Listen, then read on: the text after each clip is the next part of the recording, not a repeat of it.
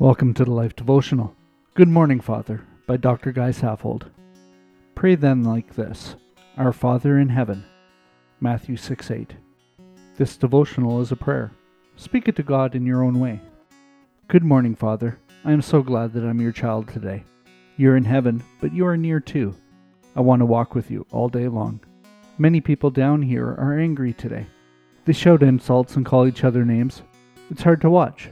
But as for me, I bless your great name. In my heart and in my small corner of the world, I lift it high. Throughout the whole creation, your will is being done today. I want to do your will too, right here.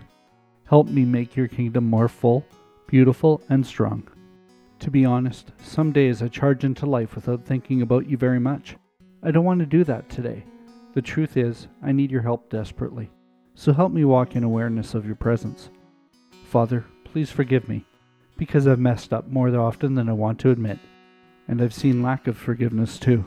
It's ugly and painful, so help me to be a person who forgives. Sometimes I want to do things that are not good for me.